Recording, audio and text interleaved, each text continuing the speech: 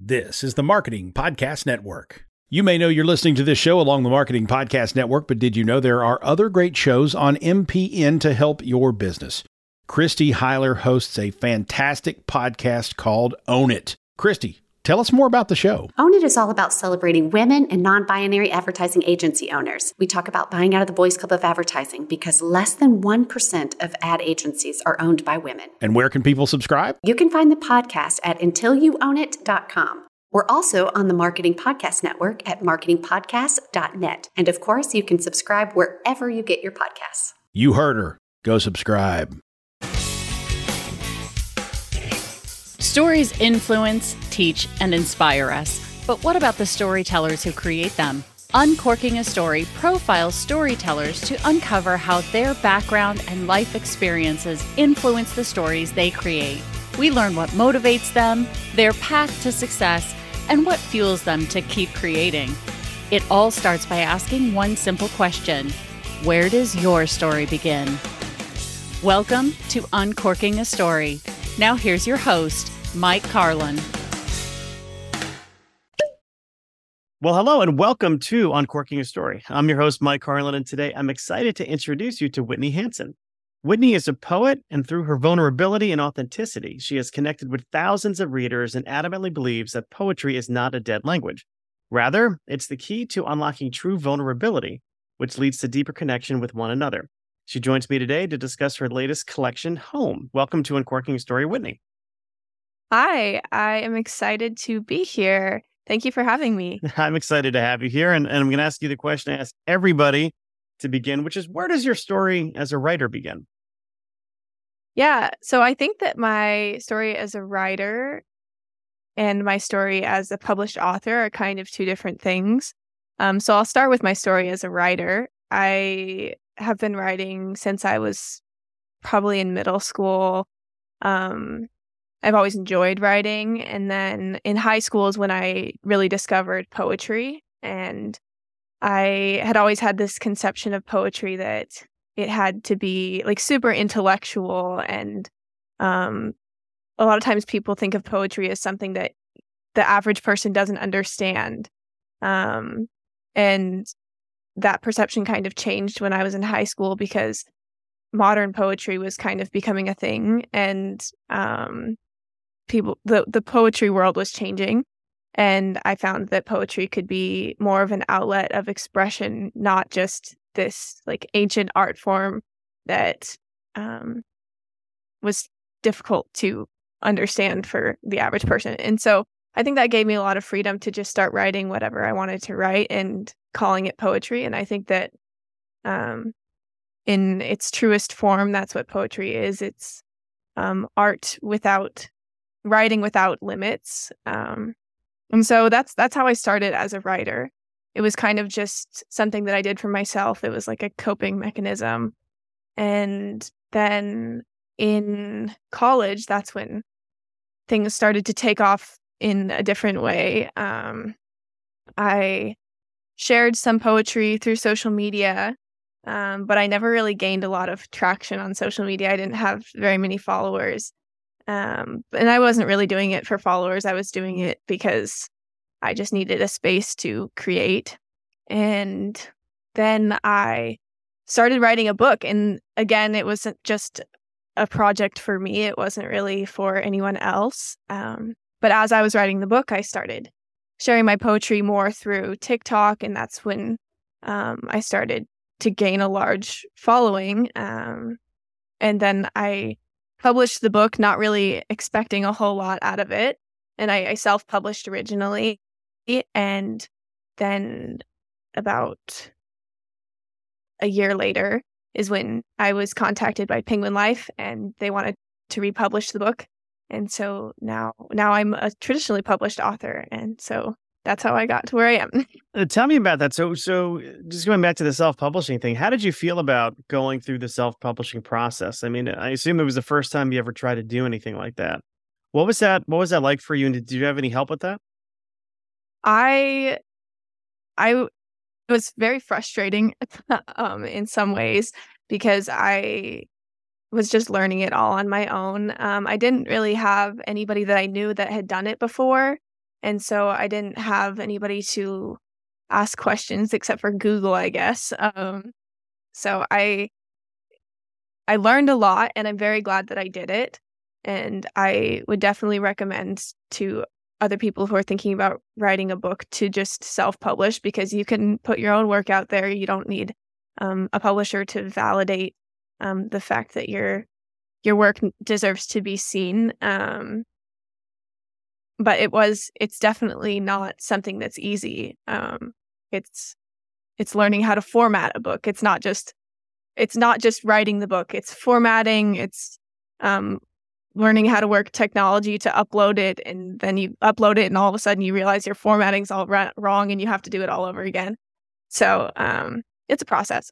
Yeah, it is a steep learning curve. I've done it with my really early stuff, and the first one you learn a lot, with that first one, and then of course you can take those lessons into your next projects, but yeah, just from formatting to, it's almost like writing is the easy part. And then all of a sudden it's everything else that goes with it, whether it's, typesetting it or putting together, the front matter, the back matter, and then just getting it up on the different platforms. It's there's a learning curve there. But what I'm curious about is, how did you come across Penguin Random House's eye? How did they find you? They found me through social media. And they just reached out to me my current editor, reached out to me through email and just said that she'd read my book and was really interested in publishing. Actually, they were interested in publishing future work. And then they decided to also republish Home. And so then I ended up doing like a 2-book deal with them. So I have another book coming out in November with Penguin. Oh, very cool. Now, did you have to find an agent after they contacted you? How did the business side of that work? Yeah. So I actually had an agent for a while because I was looking for a book deal for my second book, and I dealt with a lot of rejection, and I got to this point where I was just frustrated with trying to go the traditional publishing route, and I ended up dropping the agent because I was just going to self-publish instead. And it was, I think, like 2 weeks after I had ended that contract with that agent that Penguin reached out to me. And so I ended up finding another agency to work with, but Penguin gave me some recommendations of agents that they had contacts with. And so then I had an agent, didn't have an agent, got contacted by the publishing company, got an agent again. So did you ever circle back with that initial agent after you had the offer after Penguin reached out to you, or no? Not really. We had like a good relationship, but I just felt like business wise, maybe they weren't the best agency for me. But all right, very cool. Well, it's a lot easier to find an agent when you have interest from a publisher already. It's like, for them, it makes their job a lot easier, I think, because they don't have to sell it really all that hard. Right. But, yeah, it wasn't. I think a lot of authors go the process of finding a agent first, then going to a publishing company, I guess. And I guess I did that process first. But then I ended up getting rejected a lot and didn't find a deal anyway. So then I did it the reverse way, I guess. Yeah. I know in the intro I talked about vulnerability. There just even querying agents requires a tremendous amount of that, because you're putting your work out there, and you kind of like, hey, is this good enough to be represented by somebody? And you're right, you do get, or many people do. I shouldn't say everybody, but rejection comes with part of the territory, and it takes a thick skin to keep going, back at it to find somebody to represent you. Yeah, definitely. And I think that it's not something that people see, like the rejection side of it, because it's obviously like, I'm not broadcasting everywhere, oh, I got rejected today.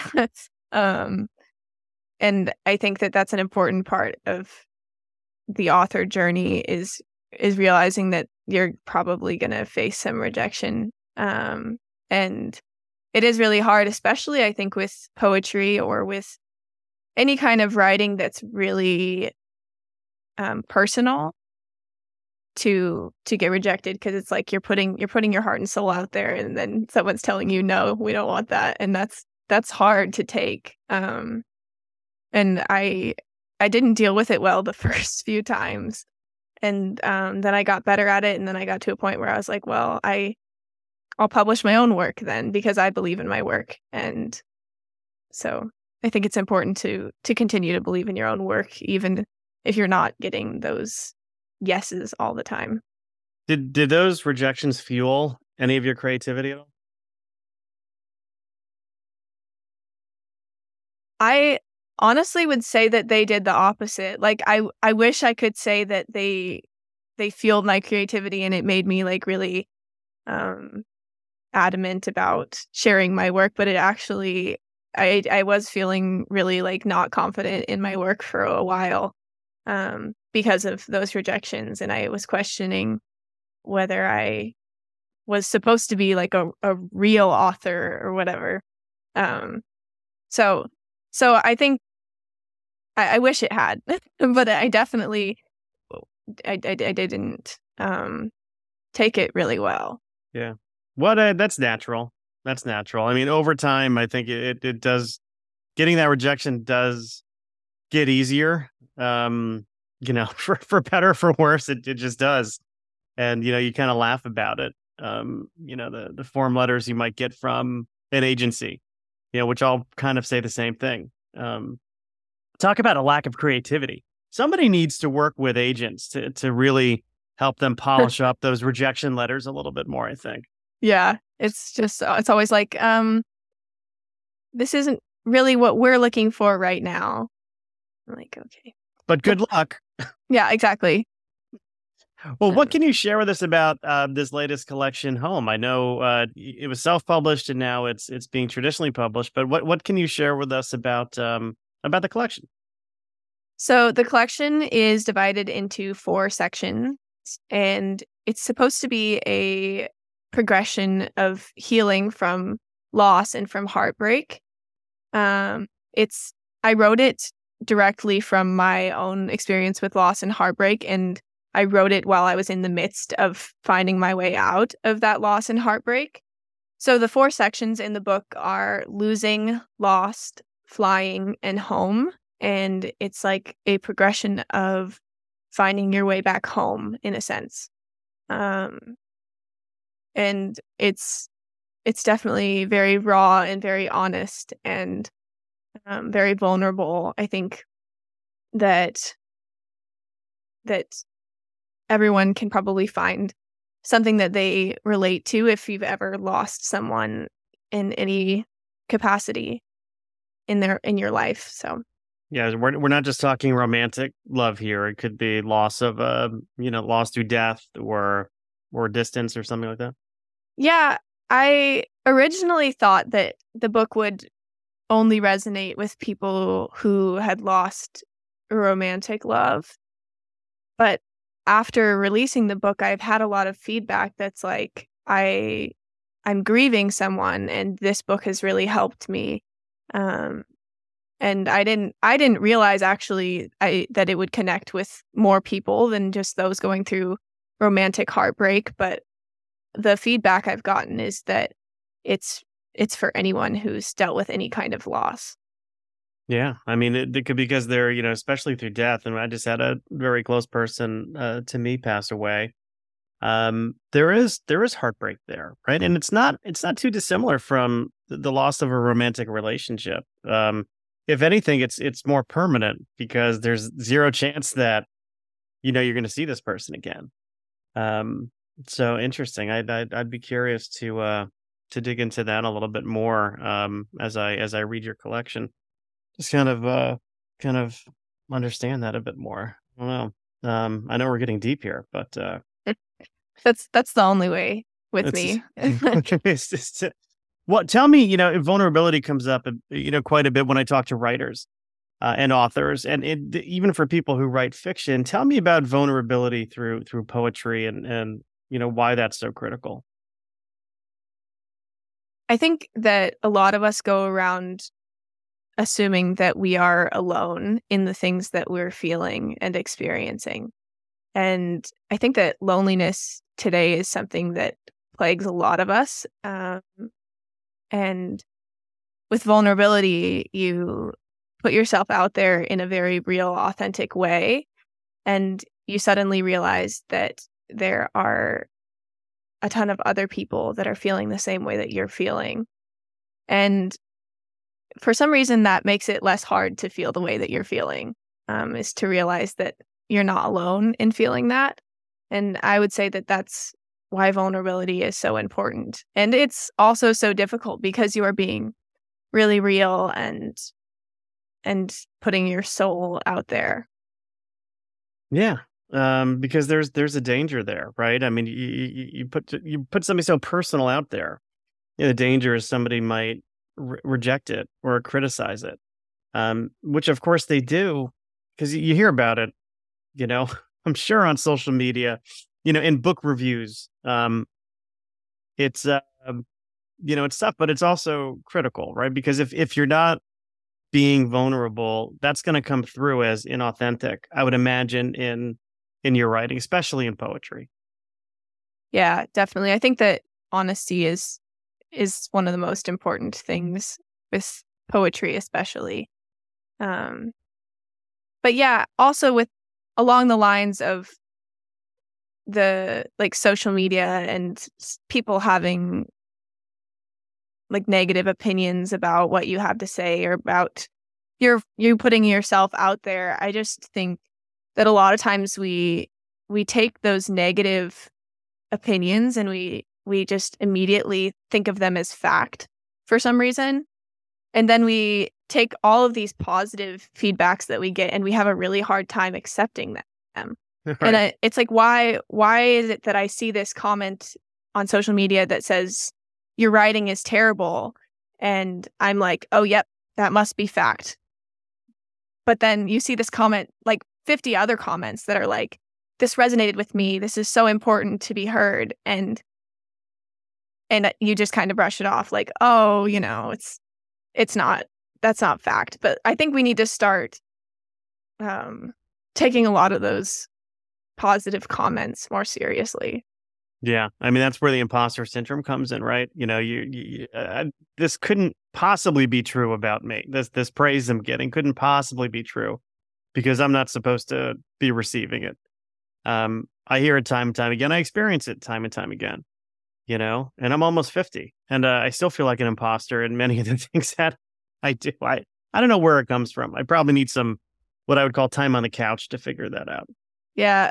I haven't figured that one out either. I still haven't figured that one out. I don't understand why it's so hard to accept the positive feedback from people. But it's so easy to accept the negative feedback. Yeah.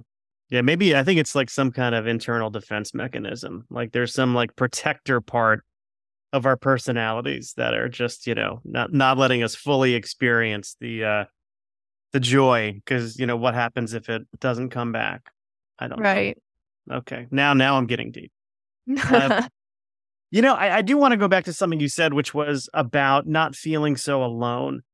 And I think you really hit on something there, because so many of us feel like we're alone in our emotions sometimes.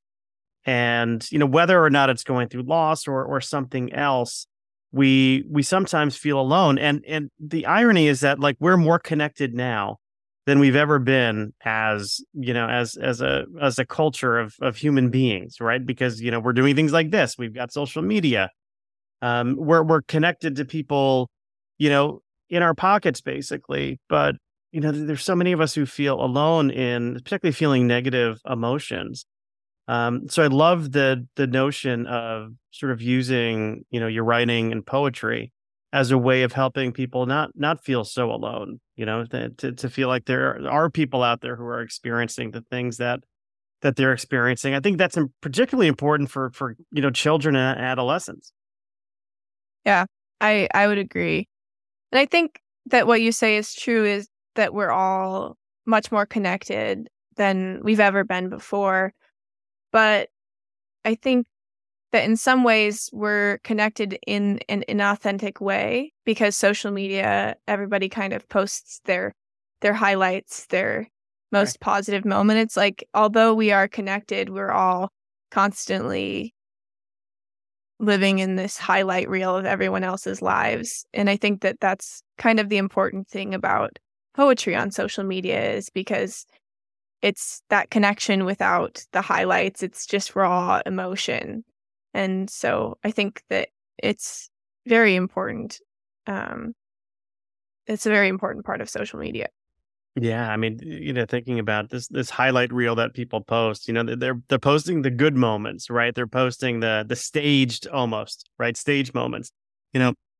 I'll see pictures of people like pretending to be a happy family when that this is not what reality is, and it sets like these unrealistic expectations up, and I particularly worry about it for like my kids, right? So I have 3 21-year-olds at home, and they're all in adulthood now and doing adultish type things, but I worry that the things that they see on social media, because they've grown up with it, right? They've and you probably have too. Right. I'm 22, so yeah, okay, I'm the same age as your kids, pretty much. There you go.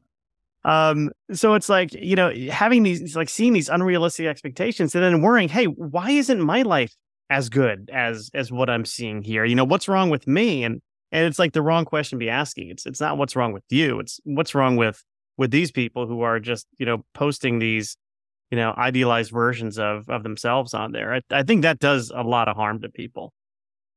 Yeah, I would completely agree. And I think that social media is a positive in some ways, but it's definitely a negative in other ways. And it's difficult to find that balance in your life. And I still struggle to find that balance in my life,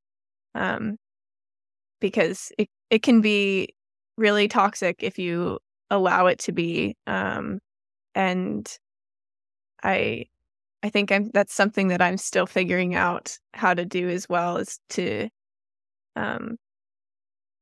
not take everything I see on social media as fact, and realize that everybody's very human and very flawed. And so that's something I'm working on as well. Yeah. But, on the other side of the coin, if there's no social media, if there's no TikTok, then there might be no book deal, right? Because that's how, that really helps spread the word from your collection. Right. So it's like, it's a difficult position to be in, because I do think that I have like a love-hate relationship with social media, because in some ways it's like my job. Right. And so I have to do it, and I appreciate everything that it's brought me and the people that it's connected me with, because I think that I've found a beautiful community on social media. But I also think that it can be hard not to like play the comparison game to everyone else. So Right. Well, I'm curious to know about the bees, because I'm looking at the cover of the book. Tell me about the bees. What's the significance of the bees? So the bees are symbolic for the loss and the trauma and the grief that you experience in life. So the way I imagine it, on the cover of the book is a woman's face and then the bees surrounding her face. So I think of like the self as a beehive, and then the bees are like all the things that you've experienced, losses, traumas, negative experiences. And there's a part in the book where I say that the bees aren't going to go away, and sometimes they'll be chaotic and sometimes they will be at rest. But if you can learn to make peace with your bees, you will be all right.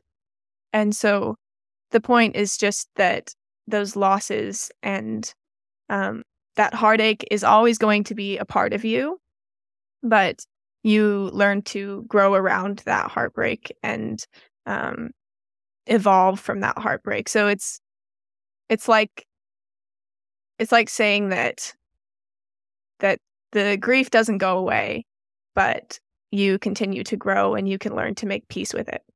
Yeah. And there's lessons, I think, there from positive experiences we have in life and also negative experiences. And certainly the loss of love or a person is a negative experience. But if we, over time can look back on those experiences and say, well, what did I learn from this? How did I grow as a person as a result of this? Then maybe it's not even grief anymore. Maybe it's something else. Maybe it's a teacher. Maybe it's a lesson. I'm not smart enough to figure out what that is, but I think that's how. I think that's an interesting way of reframing it. Is what did I learn from this experience? How did I grow as a human? And how can I, maybe share that with others somehow? Yeah, I think that too. We definitely, I think the point is just that we carry those things with us, and hopefully we can find a way to use them in a more positive light. I think that in the moment it's hard to see your way out of heartbreak when you're in it, but then looking back, yeah, it's easier to see how that has taught you, or how that's changed you, or how that's made you into a best-selling author. I'm curious. Behind you is a picture on the wall, and that is the picture that I know was used on your book cover. What came first? Is that a rendering of the book cover, or did that inspire the book cover? That is the original sketch of the book cover. I had a friend of mine did all the art for the book cover, and she wasn't actually like a graphic designer. She was a tattoo artist.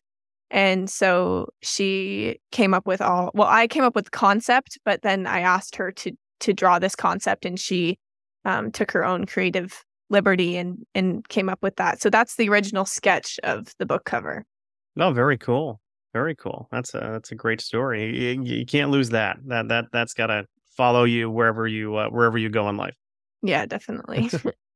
Well, one of the ways I like to wrap up my conversations is by getting to know my guests a little bit better through pop culture. So I'm curious. I know we've got a generational divide here, but I'm curious. When you were growing up, what were some of your favorite things to watch on TV? Oh man. I mean, when I was like probably, yeah, I watched a lot of Disney Channel growing up. Well, what were your go-to shows? I was a big Hannah Montana fan. I mean, who wasn't really? Yeah. I mean, that show was always on in my house. Yeah, Hannah Montana. I liked Wizards of Waverly Place back in the day. Another good one with Selena Gomez, right? Yeah. Yeah, I think those were probably my two favorites. Yeah. Did you do any like the Wiggles or anything like that? Like when you were really young, do you remember any of that stuff? No, I do remember I watched Dora a lot when I was like little. And the Teletubbies, I think. Oh, they were so creepy to me. Yeah, they kind of were. I was totally creeped out by the Teletubbies, but Dora, couldn't she give Swiper the Fox just one break? Maybe one episode out of 100. He gets to swipe something and get away with it. I was Team Swiper. What about music? What did you like listening to? Now or when you were younger? Yeah. I listened to, like, when I was a kid, I listened to Beethoven's Wig, which was this CD that my grandpa gave me, and I was obsessed with it. And it was like, it's all classical music, but like lyrics put to classical music, and they're all like silly little songs. That is fascinating. I have never heard of this. Yeah, it was kind of an obscure thing, but I remember being really, really into it. And I knew I probably still know all the lyrics to classical songs. So now when I hear classical songs, I don't hear like the Beethoven, the like dun dun dun dun. I hear Beethoven's wig. Like I can't hear it without the lyrics now. It's ruined it. It's ruined classical music for you, maybe, or maybe enhanced it. I don't know. I don't want to be judgmental. Yeah. What about now? What do you like listening to now? I listen to one of my top artists is Lizzie McAlpine, and Phoebe Bridgers, and I just lost her name. Gracie Abrams. Those are probably my top three. They're kind of like indie a little bit. I don't know how to exactly to describe the style, but that's okay. I'm nodding like as if I've heard of them, but I have no idea. That's okay. Maybe Phoebe Bridgers. I think I've heard of her. But if one of my girls were here, they'd probably be kicking me right now because apparently I haven't bought new music since 1990. That's okay. Who's your favorite artist? Oh gosh, I love U2. They're the band I've seen most in concert. I like everybody though. I mean, I don't really have. I can't even say if I have a favorite genre of music because I listen to everything from country to hip hop to heavy metal. Like I'm all over the map musically. I am too. I'm in a weird country phase right now. I was off country for a while. Now I'm back on country. I don't know what happened. When I say country, like I like. If we're talking like Sirius XM, I listen to not the highway, the other one, Y2 Country, which is like from the early 2000s to 2010, maybe. The newer stuff, I don't know. I can't really get into it all that much, but I'm sure it's fine. But I can't. I listen to like I'm also not into. I guess like I'm not into like pop country. I guess I'm into like folk country, but. All good. Yeah. All good. Do you have a favorite place where you like to write?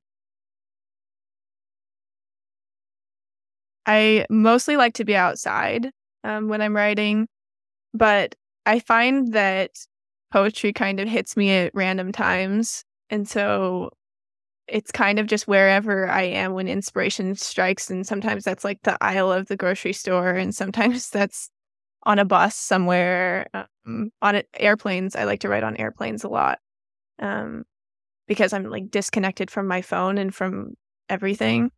And I always say that like when I'm scared of airplanes, I'm scared of flying.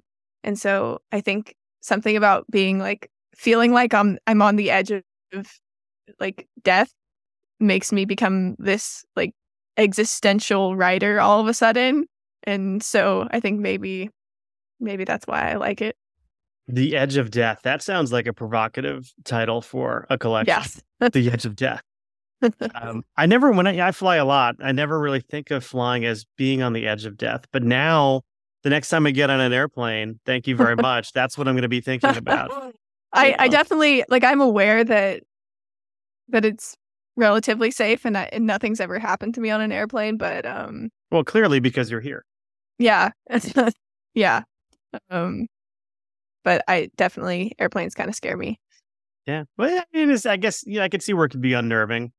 35,000 feet up in the air, traveling at 650 miles per hour. What could go wrong? Yeah. Sometimes I like to convince myself, though, that it's like people figured out teleportation and they didn't want everyone to know that we figured it out. So they put us in airplanes and they tell us that we're going way up in the air, but really we're just teleporting. And so I just like to imagine that I'm not actually 30,000 feet above the ground. I'm actually just in a teleportation simulation. Okay, so you trick yourself is what you're saying.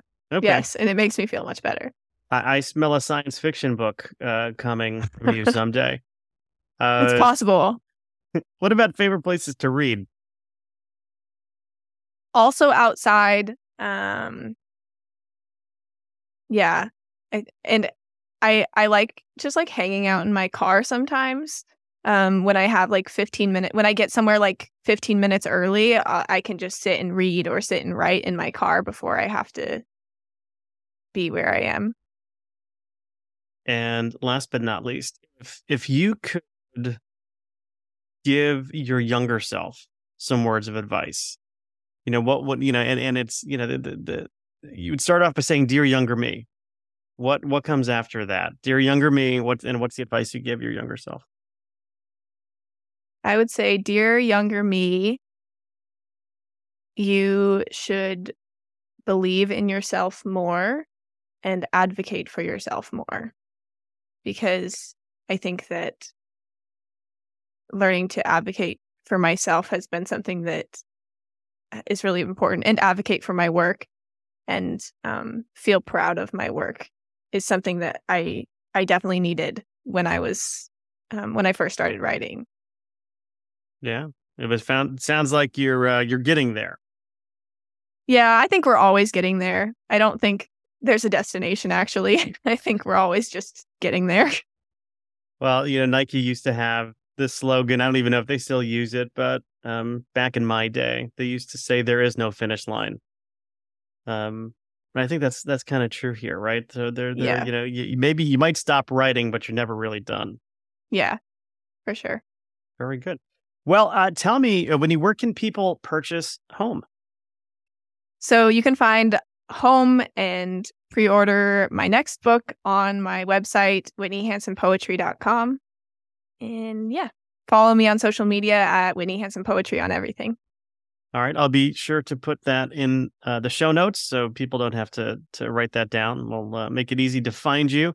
What's the name of the next collection? Do you have a name for it yet? Or? It's Harmony. Harmony. And it comes out in November. All right. Very good. Well, we'll be on the lookout. Maybe we'll have you back to talk about Harmony. Awesome. I would love that.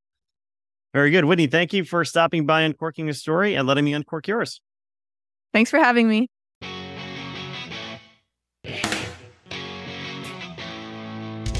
Thanks for listening to Uncorking a Story. If you'd like more information about today's guest or to find out more about Mike, go to uncorkingastory.com. If you enjoyed the show, please subscribe, rate, and review us at Apple Podcasts, Spotify, or wherever you get your podcasts. Tune in every week to hear Mike Carlin uncork a new story.